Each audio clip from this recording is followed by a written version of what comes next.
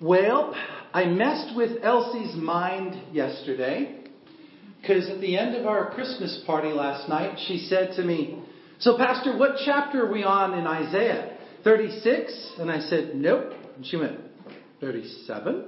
Nope. 38? Nope. 39? Nope. 40. What? We were just on 35 last week. Yep, and you'll hear why in my sermon tomorrow. So it's now time to tell you why we're skipping chapter 36, chapter 37, chapter 38, and chapter 39 in the book of Isaiah. We will be looking this morning at Isaiah chapter 40, verses 1 through 11. And we'll get there in just a minute. But I want to share with you why we're skipping. And the thing you need to understand is, as we're looking at this, we've been studying Isaiah now for months. And back months and months and months ago, 6-7 months ago, I told you guys that the outline of the book of Isaiah is actually, some scholars think that there's actually 3 separate books that were all put together. Some say it's just 2. Others say it's all one, it's just a different perspective. Well, I happen to be in the camp, as I've studied this, as I've read all the different scholars that I have access to, I happen to be of the camp that it's one book, but it has 2 perspectives. And the change of perspective happens in chapter 40.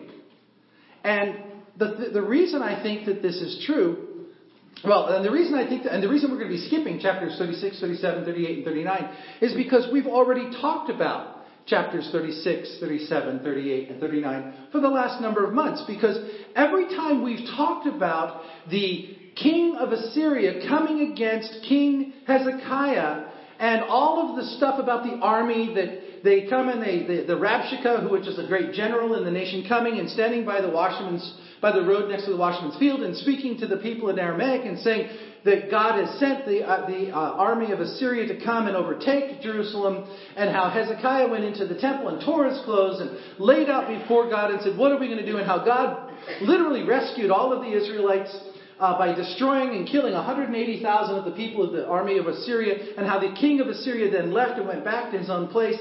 All of that took place in chapters 36, 37, 38, and 39.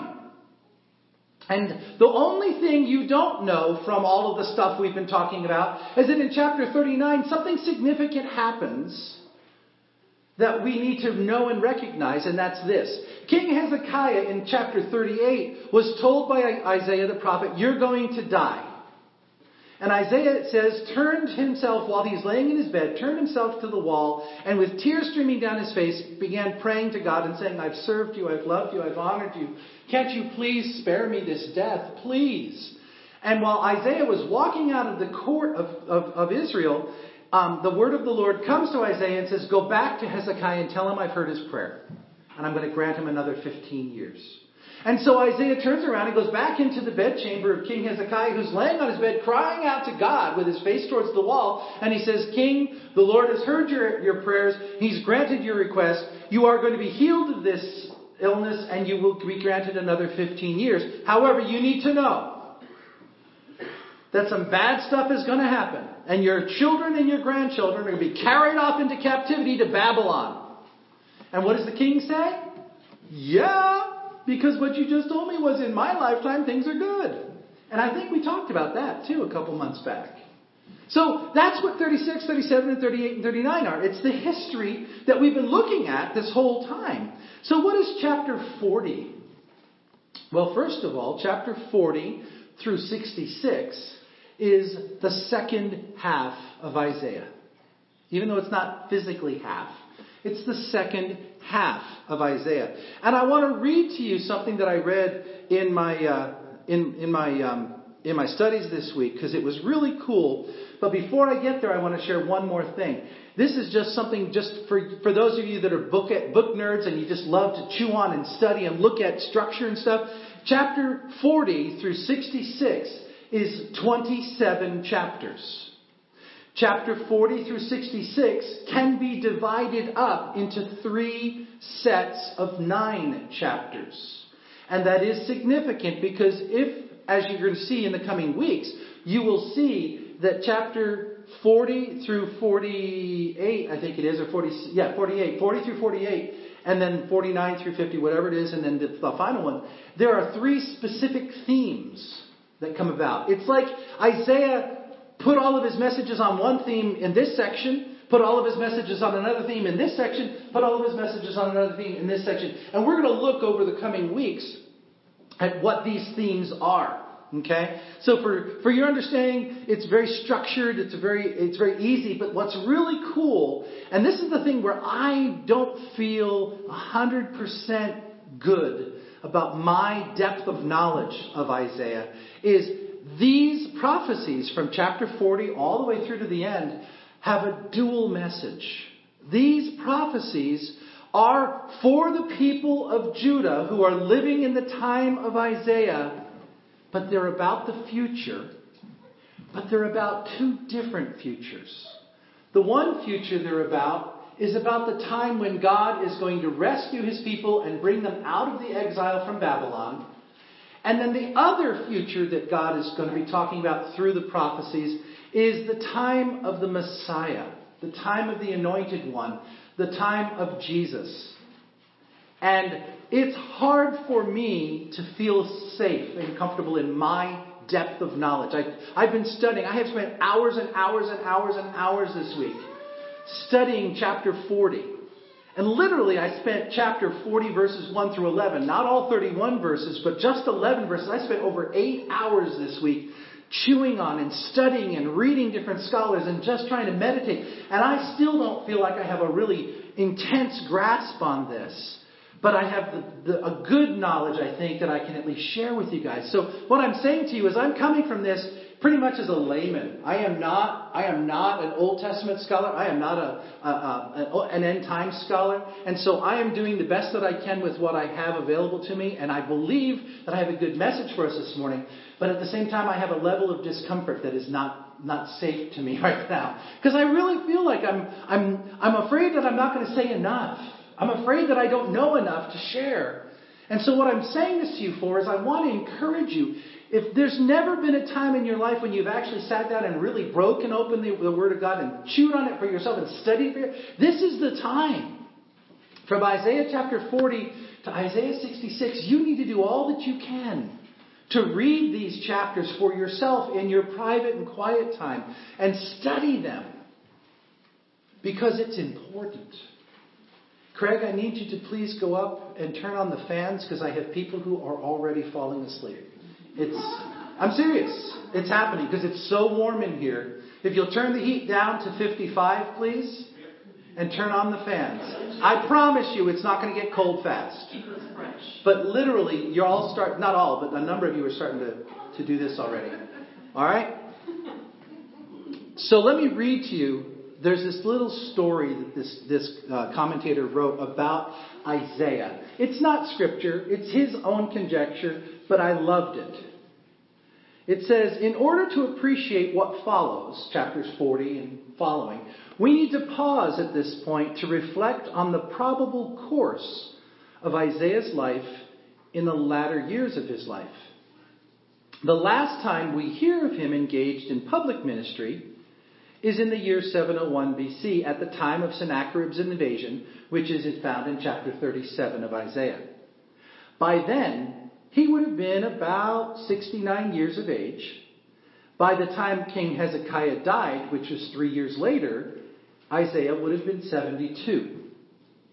But it is likely that he lived for several more years than this, because tradition has it that Isaiah died, as a martyr during the reign of King Manasseh, who had Isaiah sawn in two.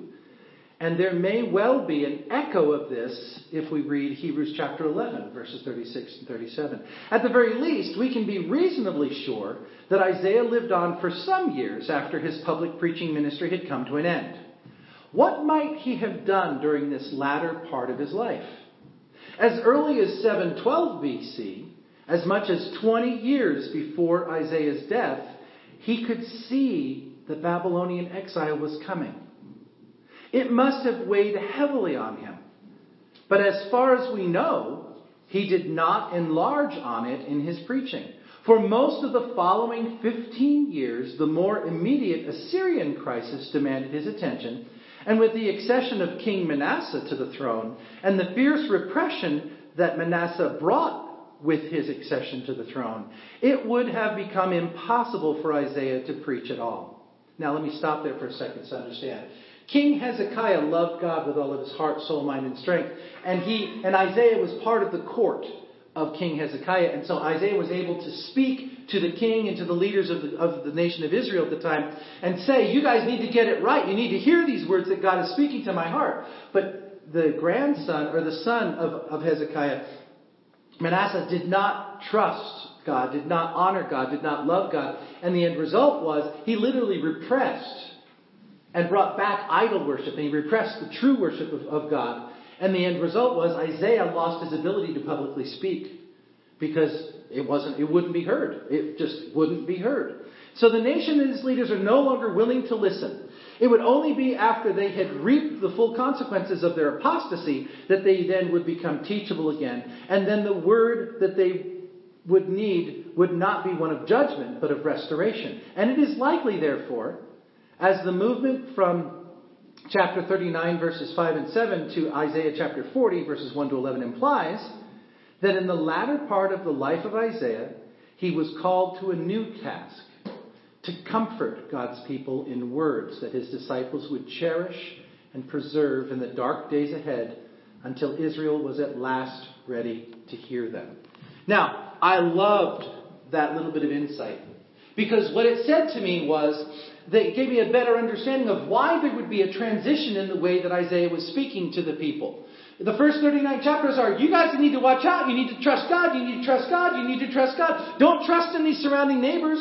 Don't put your trust in Egypt. Don't put your trust in any of these. You need to trust God and trust Him alone because Assyria is going to come against you and a problem's coming. But then there's this transition where he's talking in Isaiah 40 and following of God's going to bring you back.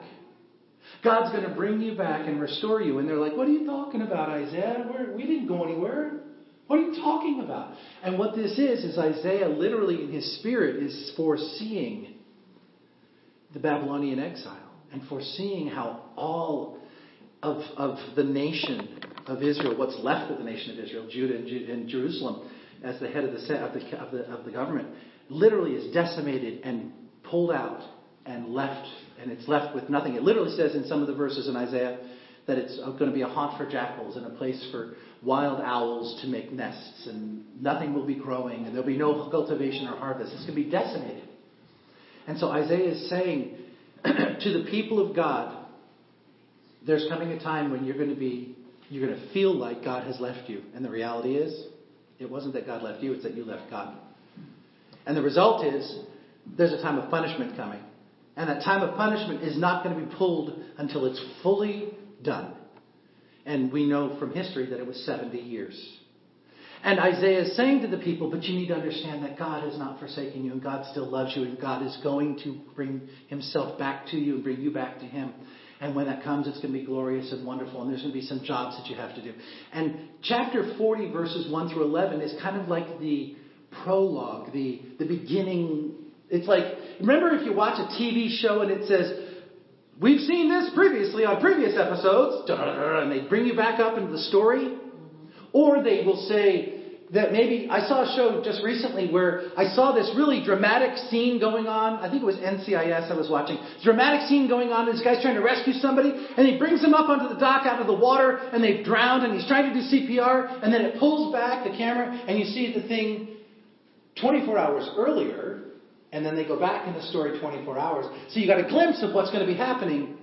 And then you go back so you can have an understanding. Well, chapter 40, verses 1 to 11 is kind of that glimpse of what's going to be coming. Isaiah is saying, you need to hear something, folks. Something's coming. And you need to prepare your hearts to hear it. And as this commentator said, it was also words that they could hold on to as they were going through the 70 years of being separated from the temple and God. So, let's look at Isaiah chapter 40, verses 1 through 11.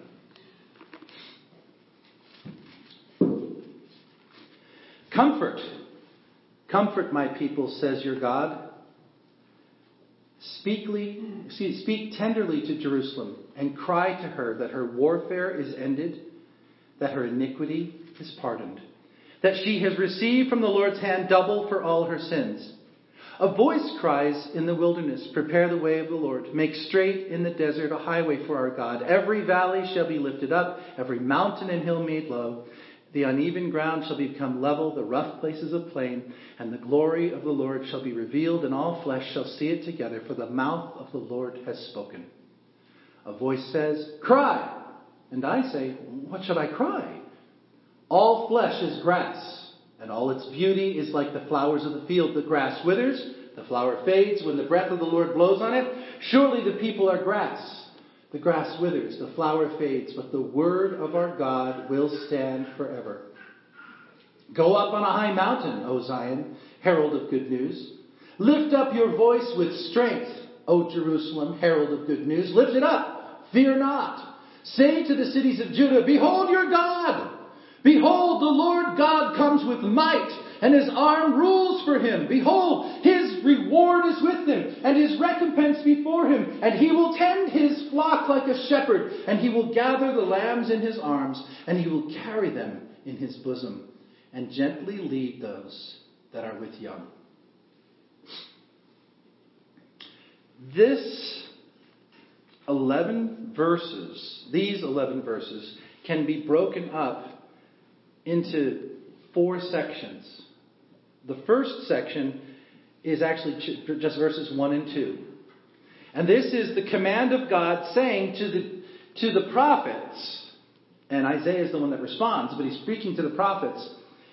Your God is saying, speak comfort to my people. Speak comfort and speak tenderly to them. Cry to them. Tell them that their warfare is ended, their iniquity is pardoned, that they have received from the Lord's hand double for all their sins. And there's some things in here that just jumped at me, and I chewed on for a couple hours this week. First of all, their punishment, if you will, is over. The Lord is saying to them, pronounce this, that the punishment has come to an end. Well, if you're in the midst of the punishment, the 70 years, and you don't know how long it's going to be. We do, because we can look back. But the ones that were living in that punishment didn't know how long it was going to be. They didn't know when their return was going to happen, but they knew that the word of God through the prophet Isaiah had said it was going to happen. So every single morning when they got up, there was this sense of anticipation. Is today the day? Is today the day that we get to go back to Jerusalem? That we're finally going to be released from this captivity? Is our punishment finally going to be over with? They didn't know. All they knew is they had the word of God on it that it was going to happen. And so Isaiah hears the voice of God saying, speak comfort to my people. Talk to them tenderly. And the other thing that I just jumped on was this. In the midst of their punishment, in the midst of them being chastised for their failure to honor God, God says to the prophets, speak to my people. God didn't say, you speak to those rebellious little so-and-sos, and you tell them. He literally said, speak tenderly to them. Bring words of comfort to them. Do you hear the parental love that is coming from God to his covenant people? The ones who violated the covenant, the ones who worshipped other gods, the ones who would not hear the voice of the prophet till ultimately their punishment had to happen. Even in the midst of all of that, God is saying, my people, be comforted. Your punishment, your time of waiting is coming soon to an end. When we will be together again. When you and I can be back in intimate, close relationship. And then we see there are different commands. It says a voice cries.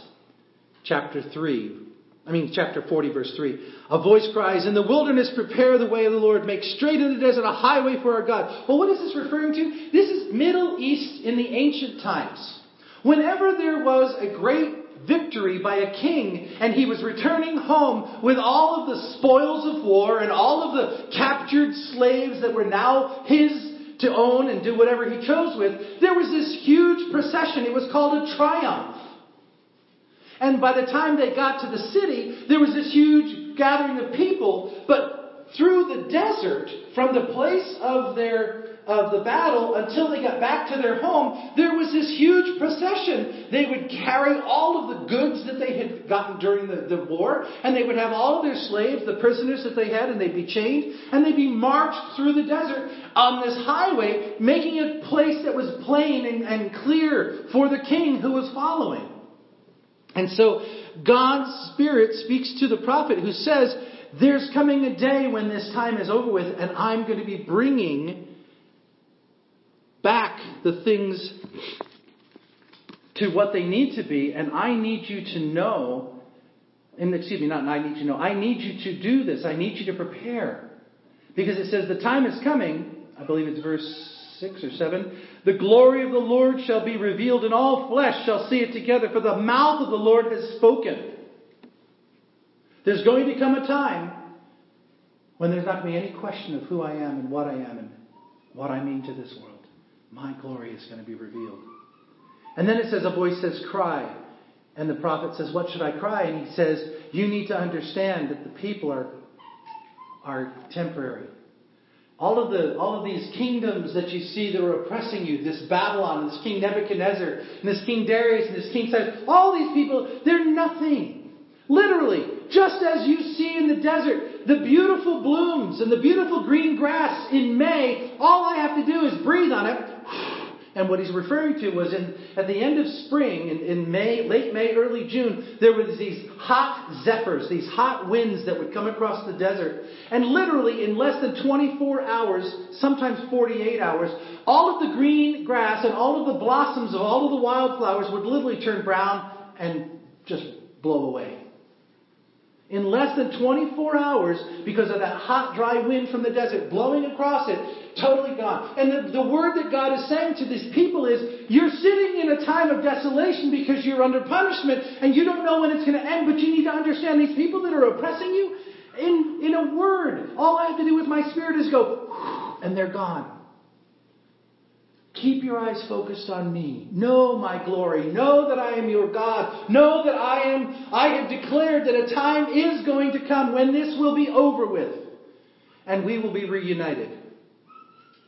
And then it says, again, the prophet speaking to the people of Judah and Jerusalem, you guys go up on a high mountain. Lift up your voices. And this is what you're supposed to say. Behold your God. The Lord God comes with strength and power. It says in here, it says his arm rules. That's talking about the power and the might of God. Behold, his reward is with him. His recompense is before him. Remember I talked about this triumph of the king coming with all of the booty and with all of his slaves and possessions from the battle. The scholars think that this idea of recompense and reward is actually God bringing his people back out of exile. The quote-unquote slaves that the king would have captured and would be marching before him as a show of his victory and a show of his power and his strength is actually, in this imagery, they believe that the prophet was saying, when God comes to rescue you out of this time of punishment, God is going to lead you back to the place of the promised land. The place where you can be with God forever and forever and forever. And the thing that is so cool, and this is the part of it that I just chewed on for so long this week. Verses 10 and 11. He is a God of strength in verse 10. But look at verse 11. He will tend his flock like a shepherd. He will gather the lambs in his arms. He will carry them in his bosom and gently lead those that are with young.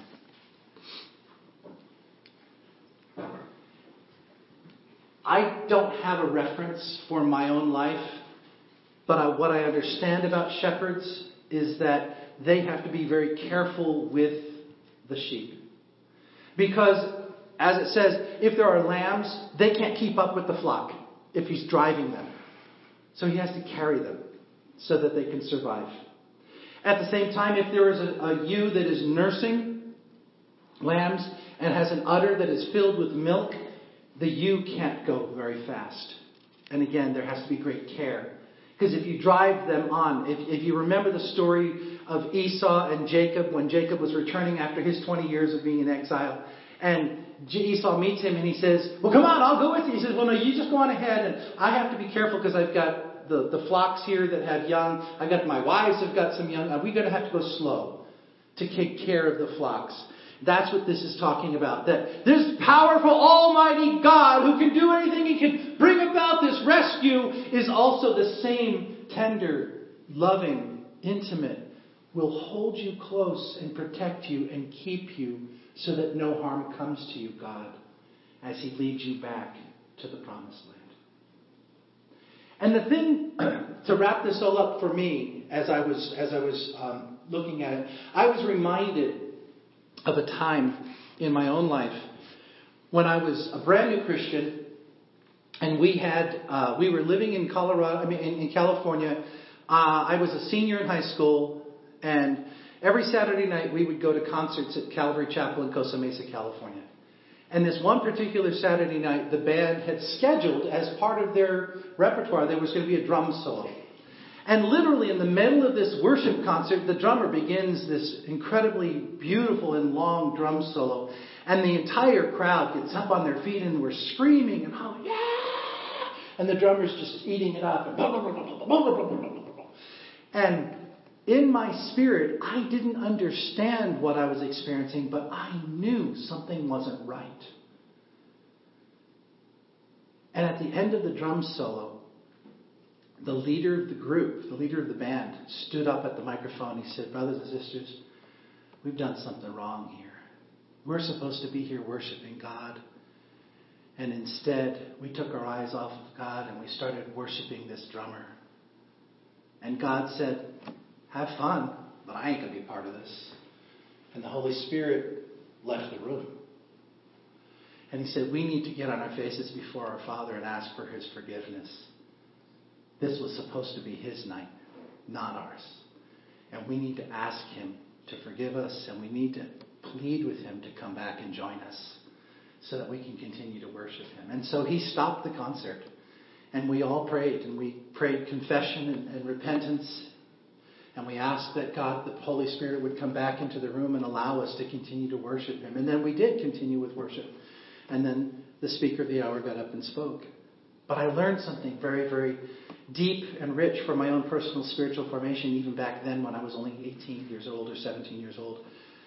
That God will not share the stage with anyone. He's God. And he's not co with anything. He is God. End of discussion.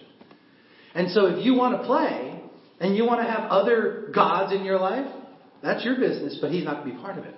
And so what I see here in this story in Isaiah was that when King Manasseh got up and rejected God, and I don't have the whole story in front of me, so I'm sure I'm missing some facts because it's been a while since I've read that part of the Bible.